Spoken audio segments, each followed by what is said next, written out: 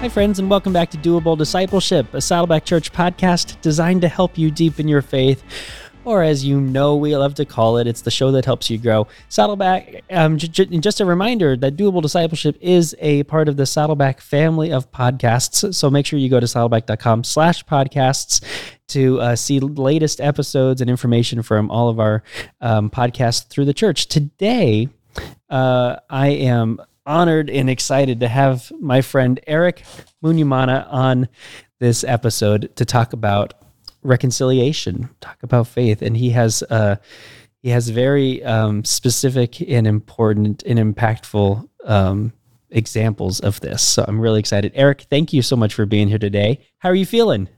I'm feeling great. Looking forward to the conversation. Yes, me too, very much. So why don't we just get started? Eric, could you share with our listeners just a little bit about yourself, about your upbringing, and what you've been doing with your time at Saddleback? Yeah, I'm Eric Munyamana, and I'm a Rwandan. I'm from Africa, in Rwanda, currently based in Orange County. So I'm a husband of one amazing woman, my wife, Bonita, and a father of 4 lovely daughters. So I grew up in Burundi, which is south of Rwanda. It's just a result of some of the things we discuss. Yeah. Issues in Rwanda, ended up in exile, parents and many other Rwandans. And then, here I am now, by God's grace, serving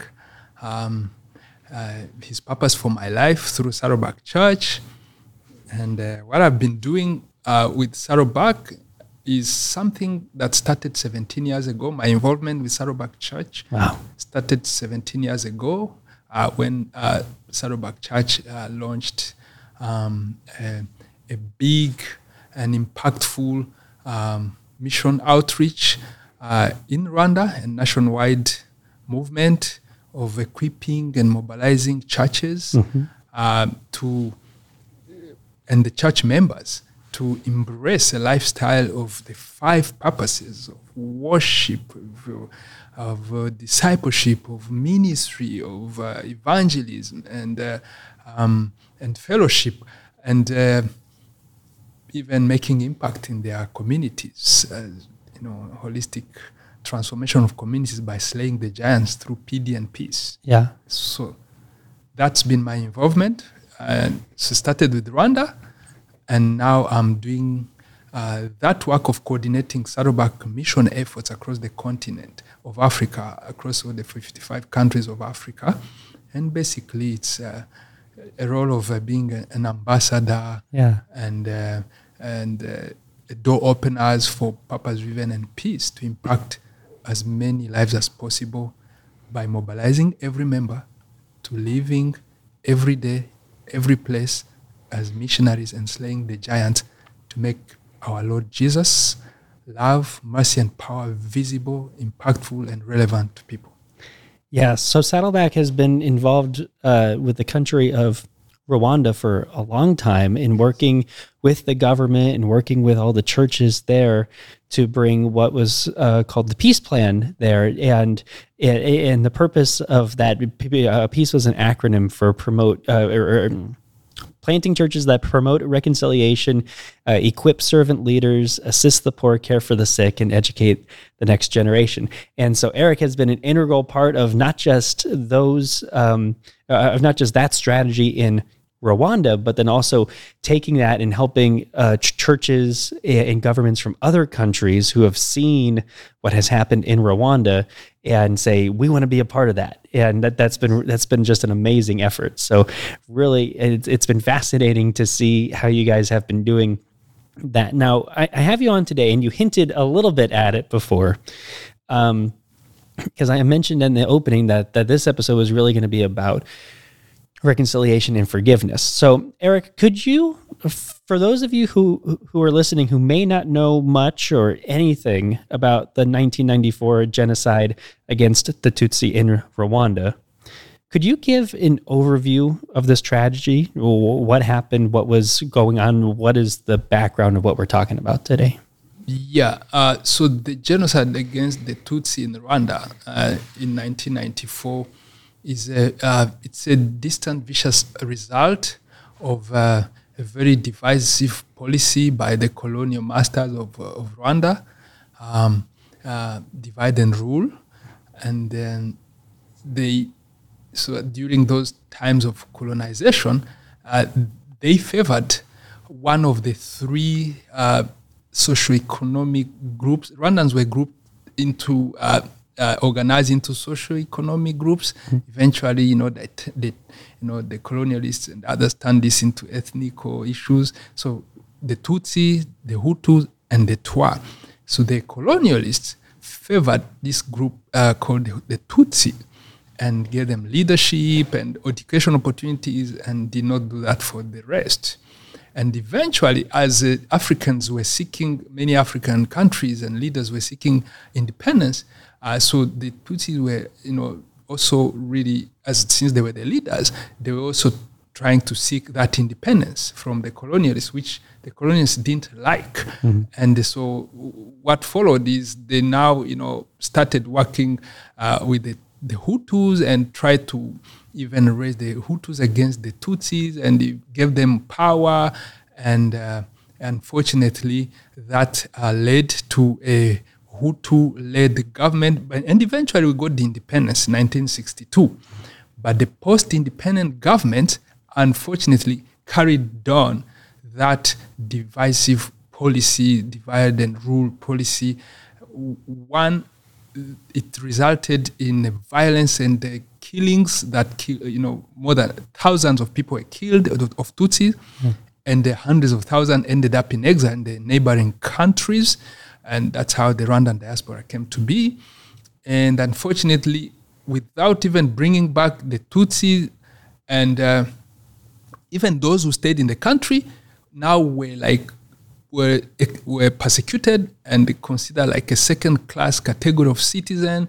And then there were also continuous killings, systematic killings, and creating new waves of refugees. So it went on and on and on. And that led to a point where these exiled Rwandans, predominantly the Tutsis, they were seeking to go back home because they were sick and tired of living in exile, eventually, seeking to be repatriated and peacefully, and all that to no avail. So the government then refused and continued even to persecute them. That's where, when they said enough is enough, October 1990, they organized themselves and launched a war, to go back home and to stop these killings and to restore, a government that unites people. And that's 1990. Mm-hmm.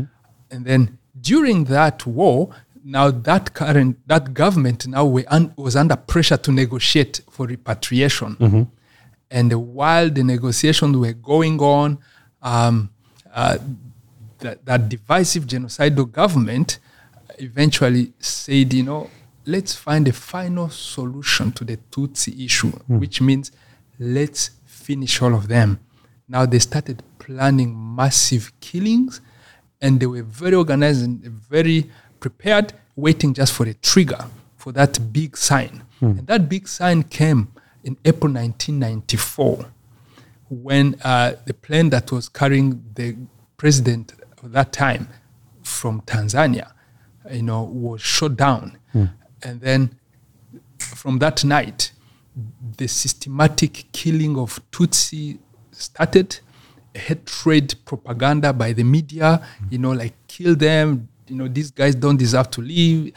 Like, all are led by, orchestrated by, supervised by the government and the militia they trained. Mm-hmm. Unfortunately, the result of a government that is using its infrastructure and its resources to kill its people, that the result is, within just a span of 3 months, more than 1 million Rwandans, majority predominantly Tutsi, were killed just in a span of 100 days. Yeah.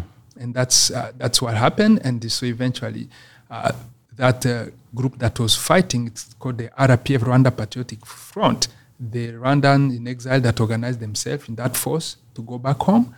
They eventually stopped that genocide, and then the country was liberated and the peace was restored from July 1994. So within 100 days. So that's what happened with the genocide. Thank you for sharing about that. And it's, you can read the accounts of just these situations where neighbors were attacking neighbors, where it was just the systematic, like you said, just this complete oppression and destruction in this tragedy. But what is so incredible about the story of the Rwandan genocide is the lasting impact, because something like that could have the potential to just completely break a country, just completely fragmented. It comes, different leaders or warlords come in and start to take over, and it just becomes complete fragmentation. But the story of Rwanda, if we look now in the year 2022, it's something that happened, what was it, almost 30 years ago, 28 years ago, is that the story of Rwanda is now prosperous. So can you tell us a little bit about how things got from that situation in 1994 to where things are at now? And I know a big part of that was a message of reconciliation that was put upon the country. Can you talk a little bit about how that happened? Yeah. So the efforts to recover, heal, rebuild, reconstruct the country and the people from the genocide, they happened at the national level and personal level. Yeah, let's start start from the national level, because and then we'll spend the rest of the time in the conversation on the personal level. So at the national level, we are just blessed to have a government that had decided to put reconciliation, unity and reconciliation among the top priorities. Yeah. So the Rwandan Patriotic Front, the group of the Rwandans that stopped the genocide, top on the agenda was unity and reconciliation as the imperative to rebuild Rwanda if we were to be a nation again. Yeah.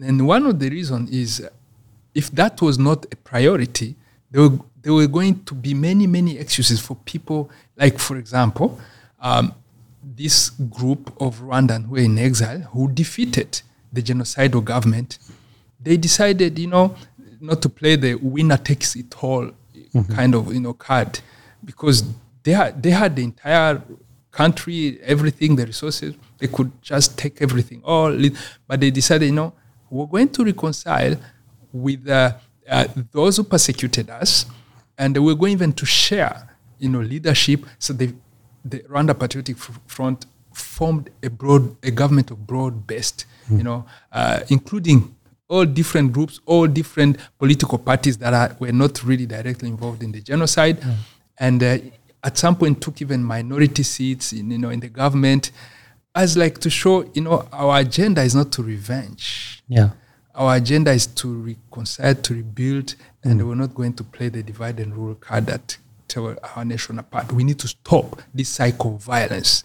So that's one practical way that the government at national level and the leaders prove that we mean business when we say let's reconcile and live together again. And then there were also different tangible policies and instruments put in place to stop and prevent.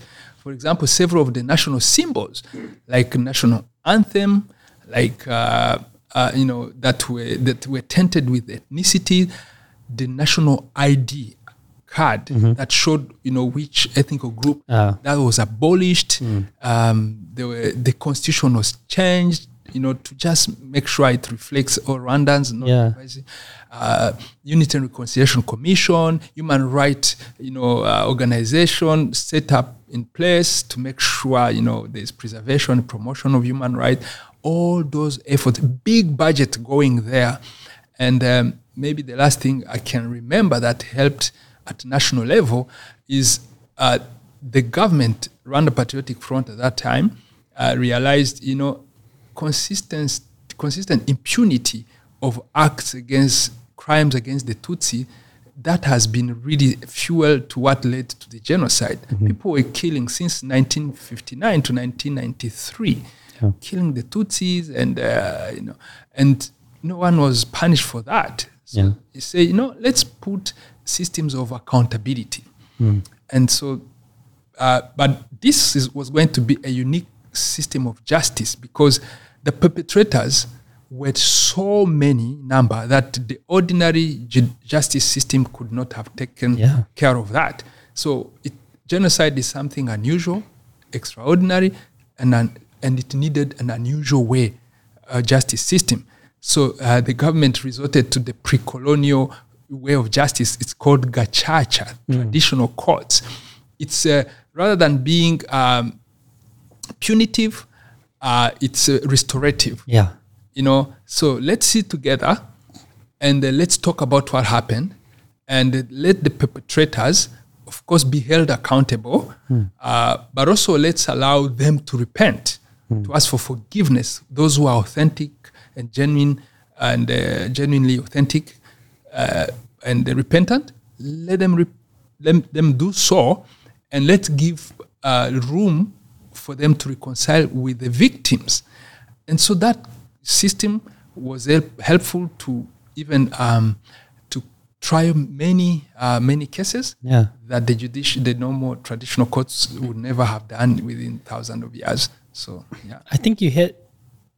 I think you hit on this really important point that I think a lot of people just probably, if they're listening, they just have a hard time wrapping their head around that it wasn't trying to get revenge, it wasn't trying to be punitive, that it was focused on restoration, on reconciliation. There's so much. I was thinking, as you were talking about it, I kept relating it to parenting in my head, where like if a kid does something wrong, is something that sometimes our instinct is to punish,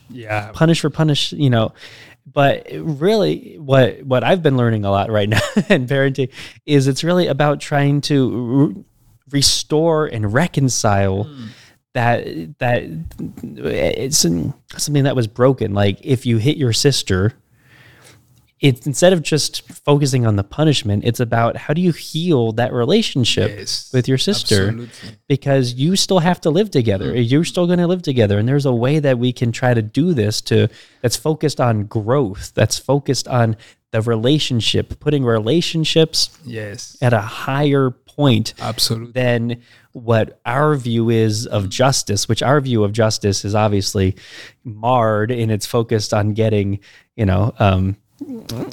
eye for an eye type of justice.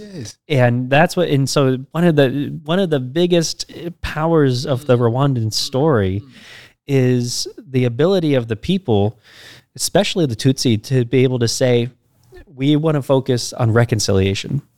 We want to focus on restoring our country, on restoring our ability to coexist. And even with the hope of taking that a step farther to learn to really appreciate and love each other, right? So we've heard a little bit about the reconciliation and from the governmental level and the policies and just the fact that they, a government was able to come in and say, this is going to be our highest priority. And that's remarkable in and of itself, especially if you're looking at it right now in 2022. But almost harder would probably be the personal level stuff, where it was people that you knew who were committing these atrocities. Can we talk just a little bit about how did personal reconciliation play out? Because we've seen policies, from changes from the government ID cards to changing the Constitution or changing the national anthem, those type of things. But how did the personal side, how did that play out in Rwanda?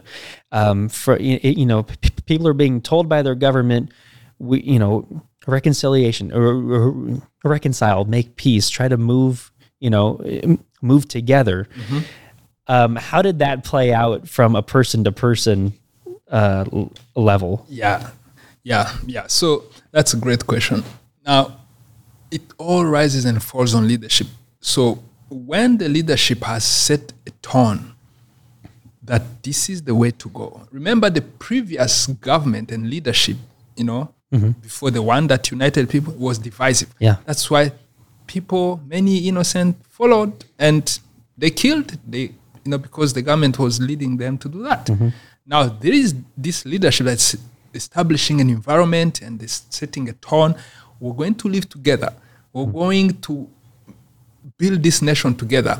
And we're just going to be Rwandans and not look at each other from these different ethnic things.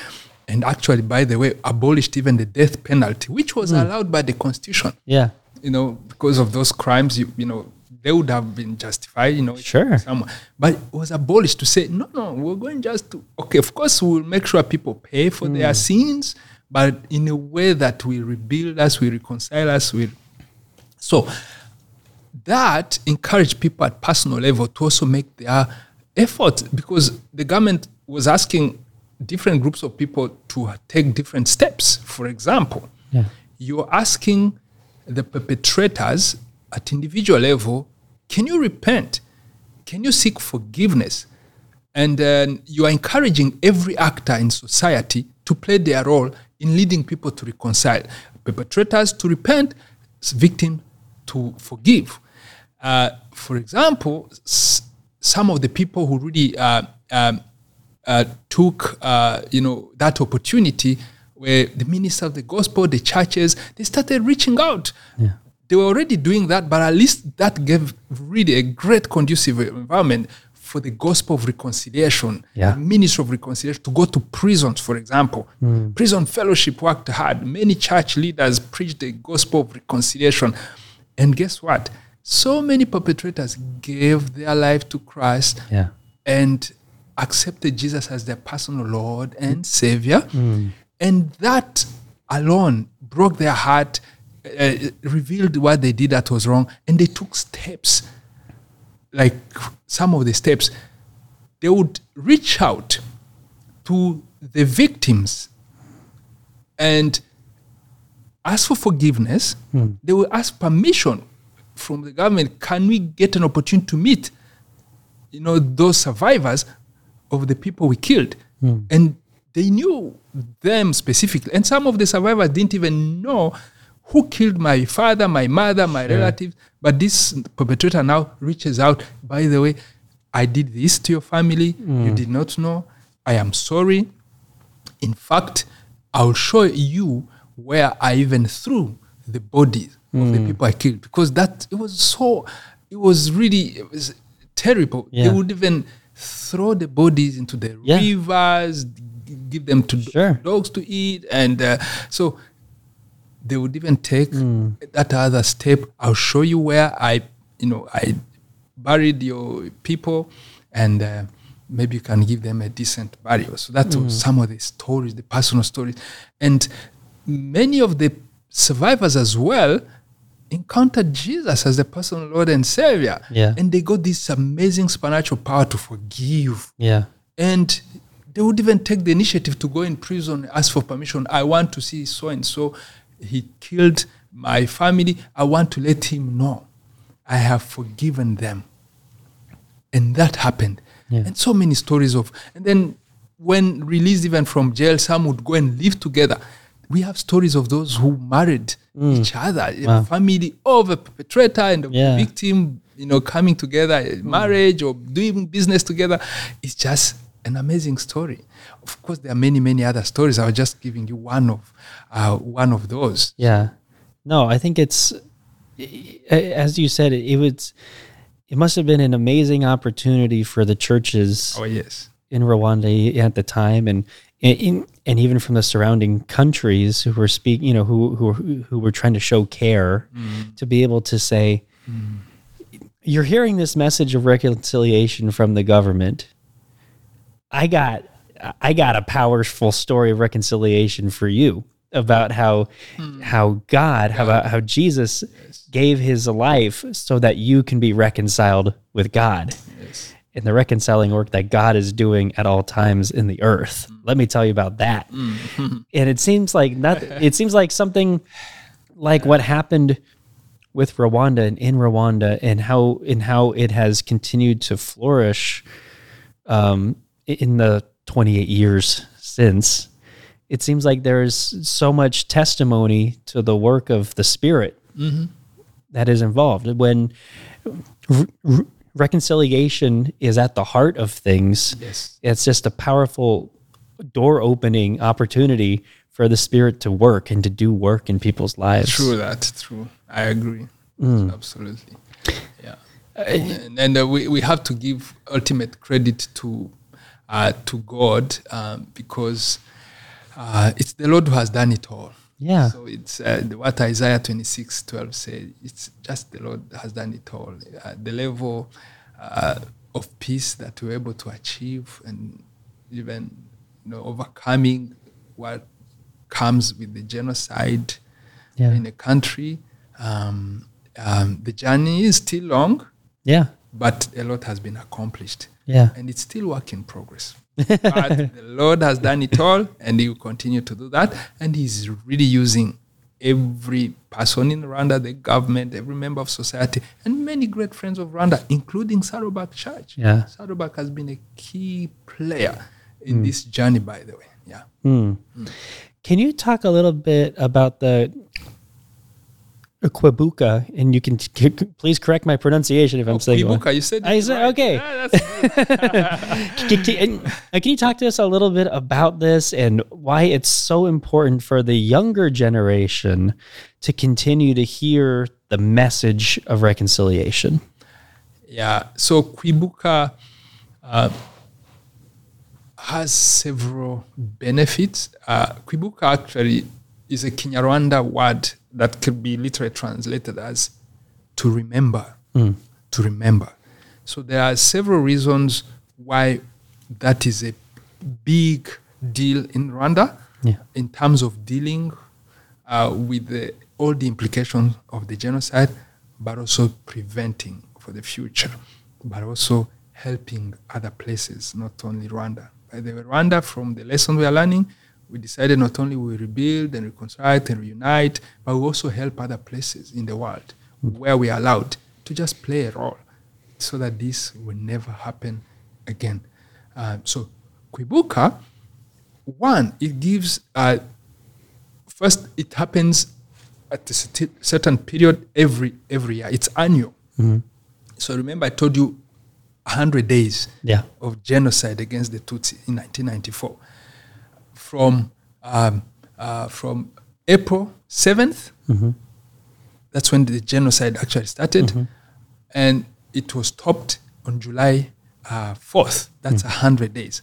So Kwibuka every year happens within that period of 100 days, and just let's take time as Rwandans and the friends of Rwanda and everyone who wants to join us locally and globally and remember what happened. One, it's an opportunity because the genocide was it was atrocious killing, and so the killers, they would throw the bodies of the victims in pit latrines, in rivers, leave them for dogs to eat, all those things. So you can imagine what it does to the survivors to just even not to know where our loved ones.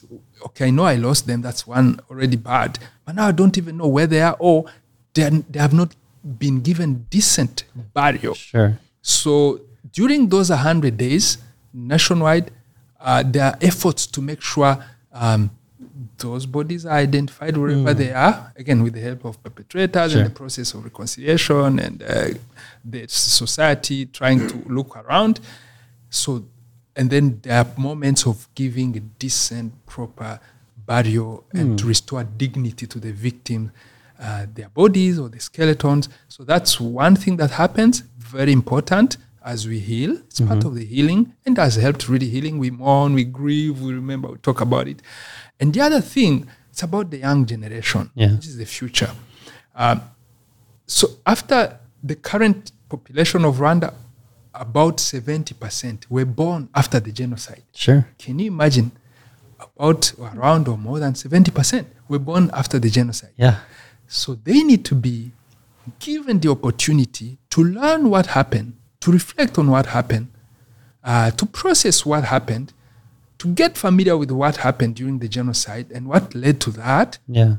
and then to also participate in the reconciliation efforts, the healing efforts, but also be prepared as they are the next leaders, the future of Rwanda, so that this will never happen again. Yeah. So that is very intentional. The young people are very much involved and they are participating very heavily. And lastly, Kwibuka serves as a function to fight against the denial and minimization of genocide, which is actually the last phase, by the way, in research. It's the last phase of genocide execution. It's like, let's deny, let's undermine, let's minimize it. And that's why there will be many efforts by the perpetrators and their friends. By the way, they were supported, just like we have great friends of Rwanda in terms of helping us rebuild, reconstruct, unite, develop.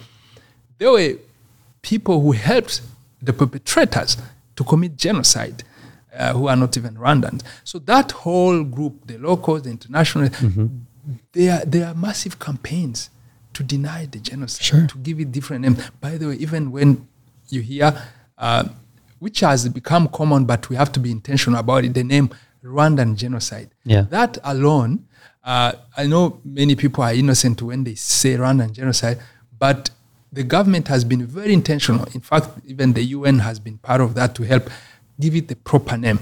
Because when you say Rwandan genocide, it's like it's all Rwandans that were hunted, that were being sought to be killed. It's like saying, when you say the genocide against the Jews during the Second World War, saying it's a European genocide. So that's why it dilutes what actually was happening. So that, but it's a subtle way to dilute it. So that's why it has to be given the right name. The group of Rwandans that were really being, hunted for and that were sought to be exterminated and distinguished were called the Tutsi. So that's why, and in 1994, so that's why the official proper name is the 1994 genocide against the Tutsi in Rwanda. So anyway, Kwibuka helps also make sure that is for the denial, the negationism. Well, and it seems like it's such an important thing to show and continue to demonstrate for the younger generation. We're here where we are. We are the country we are now of Rwanda, the people that we are, because we placed such a high value on relationships and restoration and reconciliation, and putting that at the forefront of people's, especially the younger generation, who, as you said, will be the next generation of leaders, that will offer that encouragement to that should be the lens of which they see things. Is we can see what can happen when we place this at the forefront, not just on a national level, but on a personal level. And just imagine what can come for a generation that has such a high value on those elements, on making sure that it's not just about, trying to get the best or trying to be but it's about that reconciliation piece. It'll be fascinating to see in the next generation, to see what happens with with as you said, a whole generation that was raised up with this messaging and with the power, seeing of it, and being told about this importance. And to see what happens with the country, with the people from there, I think that'll be fascinating. Yeah, it's just the reverse of what happened that led to genocide. Yeah, the power of a seed. It's small, but you plant it. If it's a seed of evil, it will grow into a big thing, a big tree of evil, and it will be very hard to uproot. But you can do the opposite. Plant a seed, of love, patriotism, of mutual respect, reconciliation, all those. That's the seed that is being planted in this young generation, and even in those who are not that young, but at least we know it will go across generations and beyond the current government if Jesus tarries. So, to bring the conversation then to our listeners' lives right now, in this country right now, it's I think most people would say that there's a lot of division in the country right now. I don't think it's very controversial to say things can seem pretty divisive. If you had the ear of the country, if every single person was listening to this podcast right now, what could you say to them just about the terrible impact that division can have? Yeah, and unfortunately, I've heard many stories and incidents of violence, of crimes, division, hatred, all those kind of things in the United States of America. It is sad. We love Americans. They are part of a group of people God has used and will continue to use to impact lives for good and for His glory. But one word of caution is regardless of how big, how strong, how wealthy, how resourced a people, a community, a country is, the seed, so anger, hatred, division, unforgiveness, and repentance is just, it can serve as water or fertilize to that seed of evil, like in incredible ways. And that will lead to crime, to violence, and eventually that could birth something like genocide. So what happened in Rwanda in terms of the genocide can easily happen here. Just a matter of time if people keep really watering and providing a conducive environment for seed of evil through failure to reconcile, to repent, to live in mutually respectful ways, love one another. So I would say, Americans, please take relationships very serious.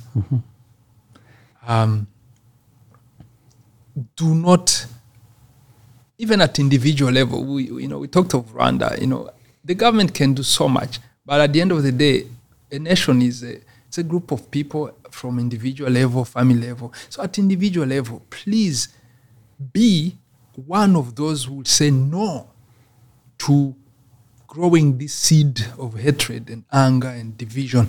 Do your part. Treat your neighbor the way you would like to be treated. If they've wronged you, please find forgiveness in your heart. Regardless of whichever religious background you are, I would offer, the greatest power I've personally experienced, the power of the Lord Jesus. It's not religious, it's a relationship with Him. Yeah. Just call upon Him very in a simple way. Give me the strength. Please rule, be the Lord of my life. Give me the power to forgive this person who has offended me. Maybe it's your spouse, maybe it's your children, maybe it's your relative, maybe it's your leader, maybe it's somewhere. So if each one does that, and whoever offends the other also reaches out by the power again, of Christ, and by just looking at the big picture, trying to avoid to be an agent of division and destroying the country, they would also reach out for repentance, seeking repentance. So that lifestyle, that will preserve America and will rebuild America, will reunite Americans, and will provide an environment where every complicated, difficult relational issues at political level, given the past, ethnical level, whatever level, family, that there will be healing. Yeah. There will be healing. And America will continue to impact and to be agent of great things happening around and in remote places in the world. Is a key player. Yeah. That's why that relationship between the Great Commandment and what we see from like the parable of the Good Samaritan is so important, because Jesus is asked directly, right? Yeah. You say to love your neighbor as yourself. Who is my neighbor, right? Yeah. And Jesus' response is with the story of the Good Samaritan. Yeah. But the heart of the story is that anybody is your neighbor, not just the people who are like you, not just the people who are ethnically or culturally or racially or politically or whatever it is like you, but anybody who's anybody. Yes. Anybody is who your has neighbor. breath in their lungs, who's Exactly. Created by And so when we take that and we tie it to the Great Commandment that you are called to love your neighbor as yourself, that's that reminder that we need to keep going with, that we need to keep that reminder of we are called to love everybody unconditionally. Just like we're loved unconditionally. And it doesn't say, it doesn't make excuses of people who, love your neighbor as yourself, except for those who have committed harms against you. No, it doesn't say that. It doesn't say love your neighbor as yourself, but only if they agree with you politically or religiously or no, it's just everybody. And by the way, to clarify, we're not saying that we are ignoring that people can be offended or offend others. We're saying to love, to reconcile, to repent, to forgive, but we are not saying you have to necessarily trust the person. That's another step. Yes. But to love, to forgive, to reconcile, that is unconditional. Yeah. You have the power to give that, to offer that, but you also have the right to withhold your trust until that is rebuilt. Yes. Because someone has offended you, has committed a violence and crime against you. So one of the natural responses is, can I trust this person again? Of course. But please release those people and live at peace with you, and don't keep holding them in your life, in your mind. It will just stop you. And again, our Lord Jesus is a great model. You remember his words when he said, a house divided, a kingdom divided against itself, it will be ruined. Yeah. And a house divided against itself, it will fail. Yeah. So that is what can happen to America if the people do not, unite, reconcile, and live together. Because however powerful and impactful and influential America is today, the more divided Americans would be, the more the kingdom of America would be really ruined, and families will fail. And that is something we do not want. We can never wish for America. But the good news is it's not too late. We can change the trajectory of where things are headed. Yeah. America can be really an impactful and influential nation for this come. So for anybody who is listening right now, who may be dealing with some relational issues in their life, somebody harmed them, there was a gross misunderstanding, or whatever it is, there's a infinite number of possible relational issues. For anybody who's struggling with that, what can you say to them? Just kind of some last words as we wrap up this episode. Is there something that you can encourage or say to somebody who is struggling with that right now as they seek reconciliation in their own lives? Yeah, it's all, again, building on our conversation, what we said earlier, I would say, in summary, someone should embrace reconciliation as their lifestyle. Make it a practice, make it a daily habit, day to day, moment by moment, like we breathe in and out. Life's about relationships. That's all life is about. So for believers, it's even the heart of the gospel, reconciliation. Remember, we offended God. Yeah. He came to us and to seek reconciliation. He had all the reason to stay there and just punish us. Greatest model of reconciliation. So God did that. And then we killed his son. Yeah. And his son, when he was dying, he forgave us. And he gave us a chance to have our sin forgiven, a purpose to live for, and a home in heaven. Eternity in heaven, a good place. So for believers, like it's even a command based on the model we're given. For any person, just embrace it as a lifestyle. There is no other shortcut. It's tough, but it's worth it. The long-term benefits are there. It is painful to ask for forgiveness. It is painful to forgive. But guess what? Just like when you've broken your leg, that physical therapy session is painful, but you go through it and eventually you get your range of motion back. Yeah. Those bitter pills, we take them because we want to get healed from whatever disease. This one is even more important than that. For here, even for eternity. So I think let's embrace reconciliation as a lifestyle. I love Reaching out for forgiveness whenever we offend, and offering forgiveness whenever we are offended.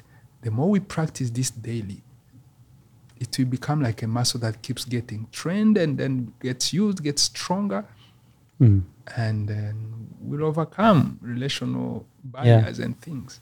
I love it. Thank you so much for your time, Eric. Thank you so much for all that you're doing for Saddleback and for the countries of Africa specifically. I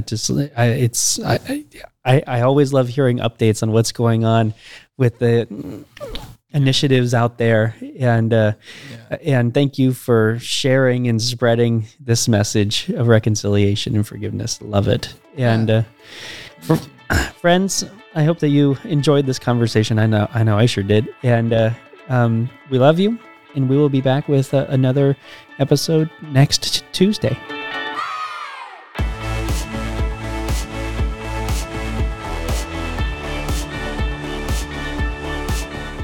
If you enjoyed this episode, consider giving us a rating or a review on iTunes. If you do, you'll help other people find us in the future. You can also listen to these episodes on YouTube. Just subscribe to the Saddleback Church YouTube channel for these conversations, plus lots of other video content. And if you are already listening to us on YouTube, subscribe to the Doable Discipleship podcast on Apple Podcasts or your favorite podcasting app so you can listen in the car or wherever else you go. Don't forget to visit saddleback.com/doable to check out all of our previous episodes. And you can go to saddleback.com/grow to find spiritual growth resources and view a calendar of upcoming events. Lastly, you can always get in touch with us by emailing maturity@saddleback.com. Send us your thoughts, send us your questions, your Bible questions, your life questions, whatever. Who knows? Your question might just inspire an upcoming episode. Thanks again for tuning in to Doable Discipleship. I'm Jason Whelan, and I hope you'll join us again next week.